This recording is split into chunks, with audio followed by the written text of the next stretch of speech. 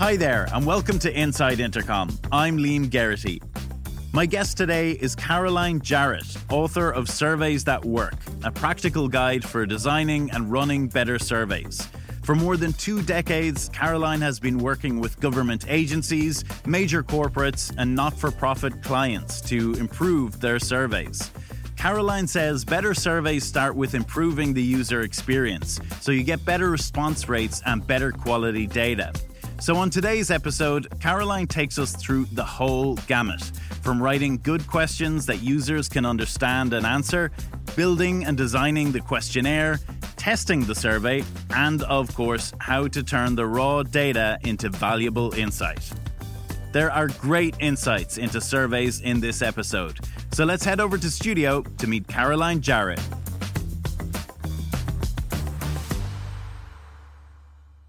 Caroline, you're very welcome. It's great to have you on the show. Oh, it's great to be here. Thanks so much for inviting me.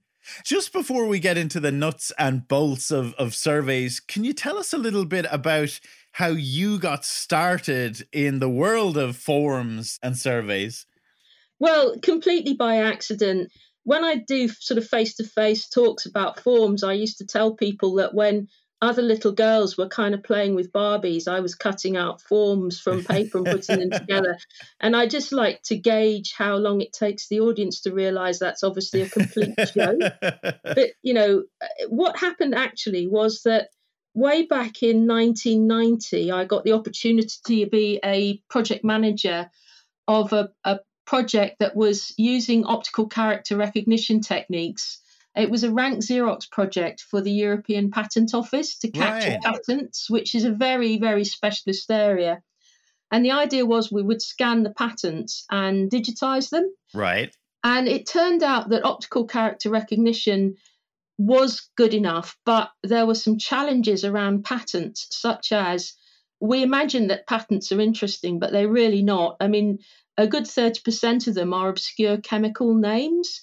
So ROCR, optical character recognition, had to scan things like, open bracket A, C minus hexy fluoro, open square bracket, and suffice it to say, spell checker would not work. And we also had to scan patents exactly as submitted. So if there were spelling mistakes or nonsense in them or anything like that, that had to be submitted like that to the patent examiner for legal reasons. Right. And also in the European Patent Office, I'm not quite sure if it's a European Union thing or not, so I'll correct myself there. The patents could be submitted in English, French or German, and they always had an abstract in each of the 3 languages. So you were guaranteed to have English, French and German in every submission. The majority of them were in English, but they could be submitted in French or German. So you have all the, the other things around French and German. German has longer words than English. Both languages have a lot more accents than English. Right. So I accidentally ended up learning quite a bit about the practicalities of implementing optical character recognition in a fairly complex environment. And then I got a job with a big computer systems integrator in the UK. At the time, they were called Bull Information Systems, and they're now called Stereo, I think. But they were delivering all of the in-office personal computers to what was then called the Inland Revenue. Huh. And the Revenue had struck a deal with Bull to try using optical character recognition to process some tax forms. And I got involved in project managing the delivery of these optical character recognition systems. A long story short, they didn't work at all. And I thought, oh, okay. So I got permission from the Revenue to go and observe the systems in use. And it turned out, for example, one of the systems was in use for processing forms that were, broadly speaking, filled in by retired people with very low incomes. And optical character recognition then, and to this day, cannot deal with a form where someone has written C letter attached. Yeah. Okay. And there were so many inventive ways in which people could mess up the form. So, for example, it had one line for your interest from your bank or building society account. So if people had 2 accounts, they would write 2 lines of tiny little numbers, one above the other in the one box, which is a perfectly reasonable thing to do. It just was my OCR machine had no chance of dealing with that. And that was in 1992, thereabouts. And I started working on that at the beginning of 1992. And we're just coming up to the 30 years. I just got really, really interested in how do we design forms so that people can fill them in correctly. And I've just not lost interest in that ever since. I've continued to be absolutely fascinated by that challenge. And here we are, still really interested in it. Still Fantastic. Really interested in it. That's brilliant. I love, I especially love talking, when people are so passionate about, the thing they work at. So I suppose, how do you define a survey? Well, I guess I didn't quite answer the bit of the question was how did I get interested in surveys, given I'm really interested in forms, because I'm the forms specialist. I'm a pragmatist about surveys. I could not describe myself as a survey methodologist. To be honest, I couldn't even describe myself as being all that enthusiastic about surveys. But what happened was that I obsessively tried to find all the academic literature and books written on forms. And to this day, I have one small bookshelf in my office, which is pretty much everything I could find. And so there wasn't much out there. So I started looking for other areas where people might have written about forms. And surveys just really came to mind because one of the really interesting challenges for me, or thing I'm particularly fascinated in, is how do people answer questions and how do people think through the process of answering questions? So that to help us to say, well, how do we write and pose the questions in ways that gets accurate answers? And that's also a problem that's really, really important to the survey methodologists. And so I found buckets of really interesting and useful literature in the world of surveys that helped me in my work on forms. And one thing led to another. I started answering questions on mailing lists about surveys because I sort of accidentally learned about them. And then my mentor, Ginny Reddish, told me that I had to write a book on surveys. And then here we are. I did it. Fab. So I suppose, for people listening, could you take us through the process of creating a survey? Now, I know I've been reading through your kind of presentations and everything. I know it really should take a couple of days, but consider we've about, 15 minutes or 20 minutes. What are kind of, the overview of kind of creating a survey? Well, one of the things that I always sort of start with is most people come to me and say, can you have a look at my survey and give me a questionnaire? Now, obviously, these two words are used very interchangeably. I mean, one of my favorite books on survey design is actually a book that's got the word questionnaire in the title. That would be A.P. Oppenheim's book. And one of my favorite books on questionnaire design by Mick Cooper, who's really, I can't recommend his work too highly to anyone who wants to get interested in the literature. Mick Cooper's book is called Web Survey Design, but it's actually about questionnaires. Now, let me clarify. I've tried to use the word questionnaire for the question and answer thing we actually put in front of the people we want to answer, and the word survey for the whole process, starting from, I think we might want to do a survey, right through to delivering some kind of number as the result. Right. So that's how I use it. Of course, in real life, people tend to use them very much interchangeably. So in terms of how do you design a questionnaire, well, really, ideally, you need to put that into the context of what you want to achieve with the survey overall. And then how do you design a survey?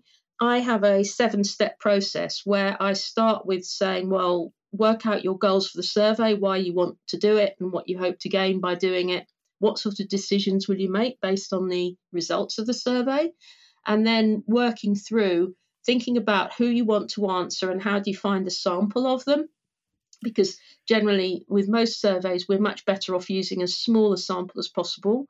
And then thinking about, well, the questions you want to ask, which obviously relate to the goals, but also relate to the people who you want to answer, because you want questions that people can actually answer and make sense to them.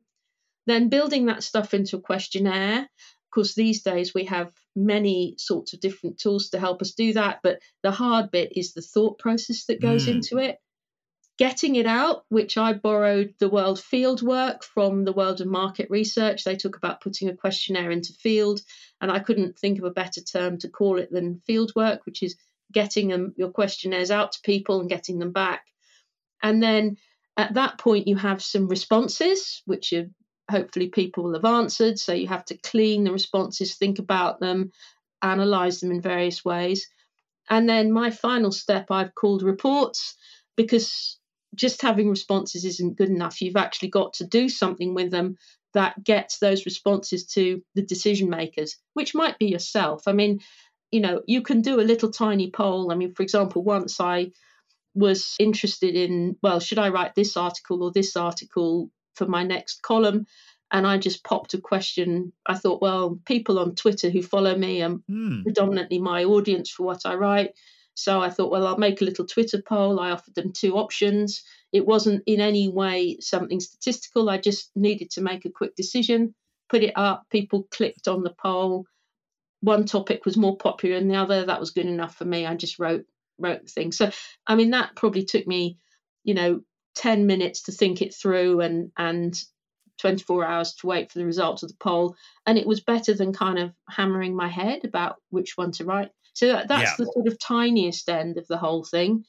And at the most elaborate end, we have things like many countries have 10 yearly censuses, and the preparation, planning and testing for the next census starts before the existing census is finished. So it takes 10 to 15 years to do a census. Wow. So that's the other end of it. Yeah. And so I suppose, like, if you have kind of, once you come up with the questions that you need answers to, how do you go about targeting like the correct people, and how important is it catching them, in the moment? I'm really glad you mentioned catching them in the moment, because I sort of really characterize 3 different strategies for finding people you want to answer. And catching them in the moment is, I think, one of the most effective. So a lot of us see these pop-up surveys on websites. And so you can catch people in the moment that they arrive at the website, and you have an opportunity to ask them perhaps 1, maybe 2 interesting questions. Now, just as an aside, the number of websites that waste that opportunity by asking the question, are you willing to answer a survey, absolutely astounds me, because we already know that everyone's going to click no. Yes. And all we've done is learn what we already learn. I mean, if you're going to do that sort of catch in the moment survey, my pro tip is ask them something interesting. For example, why did you come to this website today is something that they can answer straight away without having to distract themselves too much from what they're trying to do.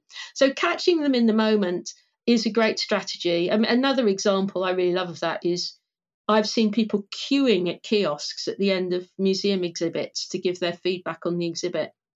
Unbelievably, it's so unusual to see people actually queuing up to answer a survey, and not just once. Quite regularly I've seen that, if it's really interesting exhibit and a well-designed survey at the end. So that's one of the strategies. Yeah, because I think, the amount of times I've maybe got, an email a couple of days after the fact, where I'm not really sure how I've, felt about something, or I'm not kind of in the mood or the zone to kind of be answering questions, whereas I might have been, if I had have been offered the survey straight away.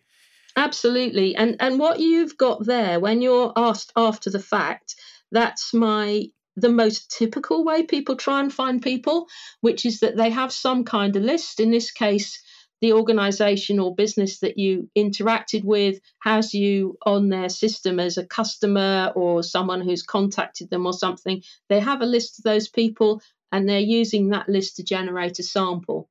And again, pro tip, don't ask everybody. We're all bombarded with this stuff all of the time. If you're going to use a list, try and be selective and try and make it clear why that person's exact feedback this week is more important. So could you remember the title perhaps of any recent email that you've had of that nature? Oh God, now you're asking someone with a terrible memory for these kinds of things. It just shows how unmemorable they are, right? Right. It's like we see them all the time, So it's like another one comes in, tell us about your recent transaction or something. It's like, yawn, I've got dozens of those things. Now let's try something that says, thank you so much for buying from us. Please can you answer our question of the week? Right? Yeah. We're only asking 10 people. And I think, oh, I'm one of 10. Oh, I will answer. It's only a question of the week. Excellent. Yeah. It would stand out. It would be a little bit different. It would be a short thing. It's a question of the week. It's not like your lifetime history of something or other. And so these days, we've got so many techniques for sending out little tiny surveys, which could be much more engaging and short and respectful of people's times to much smaller samples. And we could get much better response rates and data quality rather than this constant bombardment of, oh, no, they're just like everyone else. They're sending me another thing. I don't do them. I'm bored with them. I haven't got time today. And the response rates are terrible. I suppose that kind of leads us on to the actual questions and like you said there about, you're one of 10 people were asking. Is it about kind of asking, one person or a few people like the right question rather than just, blanket asking 100 people? I think you may have read my slides. Have you seen the slide? I have, yes. Asking one person the right question is more useful than asking 10,000 people the wrong question. Oh, dear. So obviously your memory is not as bad as you're claiming. That's when it's struck a chord. No, absolutely. I mean, sometimes I think people can, I see this sort of thought process going through colleagues and clients all the time. It's like somebody in a senior exec role or something says, we need to find out about our customers. Great, that's a great thing to do. We need to get 10,000 of them. Like, why? And that's it. There's no further thought process involved in it. And it's like, yeah, it's lovely that we're going to do research. If we knew what sort of decisions you wanted to make based on that, we could craft the thing a lot better. And one of the things I've really learned from the survey methodologists is that they try and do the smallest sample they can, consistent with actually being able to get good quality results. Why do you do the smallest sample? Because it's less work, it's less intrusive on the people who want to answer. It gives you the opportunity to do another one if the first one goes wrong. Yeah. Which can happen to the best of us. There can be some sort of technical thing or something completely unexpected happens, which blows the whole thing out of the water. I'm going to give you an example which is quite painful. But for example, survey methodologists in Russia now are finding that people just slam the door in their faces. I'm not answering your questions. I might be thrown into jail because the Russian state is locked down because of the war that they've inflicted on Ukraine. So, boom, that would ruin your field work, wouldn't it? So having a small sample gives you opportunity to do another one another day. And it also gives you opportunity to learn from the first one. So with the exception of the censuses, which obviously cover everybody, generally they try and keep the samples as small and tight as they possibly can. That was about the numbers. But then, the point you made absolutely is so accurate. Getting the right question in front of the right people and asking questions using familiar words in familiar ways, asking them in the language, the style of speaking and phrasing that the people who want to answer are going to use rather than your corporate jargon. All of those things really, really help to get good quality results. Yeah, I think that's so important, the being personal kind of element to it. Mm-hmm. The other thing that kind of caught my eye was, reading about what you wrote on fieldwork, and particularly you had an example of invitations and how invitations are so important. And one of the examples you had was kind of, a screenshot of an email that was very leading. It was basically encouraging you to leave a review, and it had 5 stars, golden stars, proudly displayed at the top. And I recognize these emails. I get these emails, and I always ponder, they're so transparent in what they're trying to do that it kind of puts me off, leaving a review. Exactly. And, this kind of using a survey to manipulate customers is clearly something that I cannot possibly recommend. And then the other one is using feedback to reward or punish your staff. So you get these unedifying stories of customer service reps saying, please, can you give me a 10 on the Net Promoter Score? Otherwise, I'll be punished. And that doesn't do any good to your organization whatsoever. It's undermined the entire method. All you're doing is measuring your ability of your staff to guilt trip your customers. Is that something you really want to measure? I think not. Trying to get some of these routine bad behaviors eliminated would be a great thing if we could say to people, no, don't just routinely ask and ask and ask in ways that get gamed or manipulated. Unhelpful thing to do. I'm just going to pause the podcast there for a second to tell you that the Intercom Customer Service Trends Report 2024 is out now. We asked 2,000 plus customer service teams across the globe how they are meeting the challenges and opportunities of 2024. In it, you'll see this year's top 5 customer service trends, plus strategies to meet rising customer expectations. You can find the report at inter.com/2024 trends. Okay, back to today's episode. But just before we wrap up, I always ask kind of what's next, or, do you have any kind of particular plans or projects for the year? Well, secretly, I'd love to get back to forms, actually. I've sort of accidentally refocused my work into surveys, which is fun, and I'm happy to do it. But really, I love the forms the most, So if anyone happens to have any forms things they'd like me to do, then I'd be extremely excited. But also, having spent a lot of time writing the book, I'm very happy to have the opportunity to talk to people about their survey questions. And for example, I do form studios a lot, where it's a meeting where we look at a particular form. But also nowadays, I'm doing quite a lot of survey studios where I get together with an organisation that has a particular survey problem, and we kind of spend an hour or so together just kind of looking at the ins and outs of the sort of things I say, but with a focus on what that organisation's particularly looking at today. And they're a lot of fun. I certainly would love to do more of them as well. Absolutely. And so where can our listeners go to keep up with you and your work? Well, my website is called Effort Mark. That's like the word effort followed by the word mark.co.uk. And I have quite a lot of stuff on there. I've been writing various articles and so on for about 20 years now. So there's a certain amount of stuff there for people.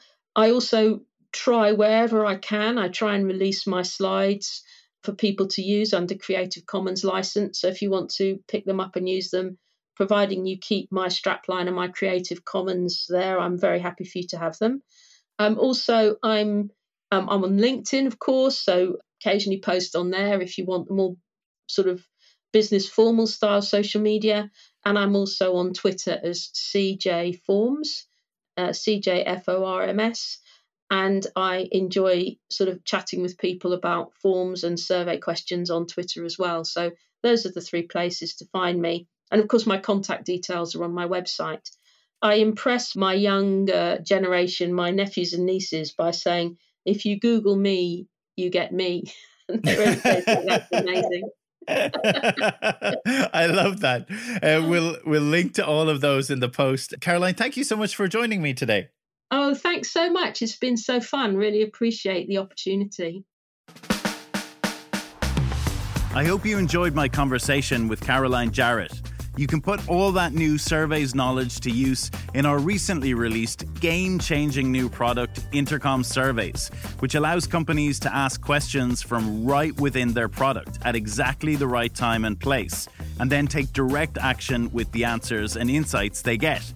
That's because Intercom is a single connected platform, so the survey results can trigger powerful workflows for everyone, from the sales team to the marketing team to the support team. To find out more, just check out intercom.com/surveys. Okay, that's it for today. I'll be back next week. Thanks for listening. This is Inside Intercom.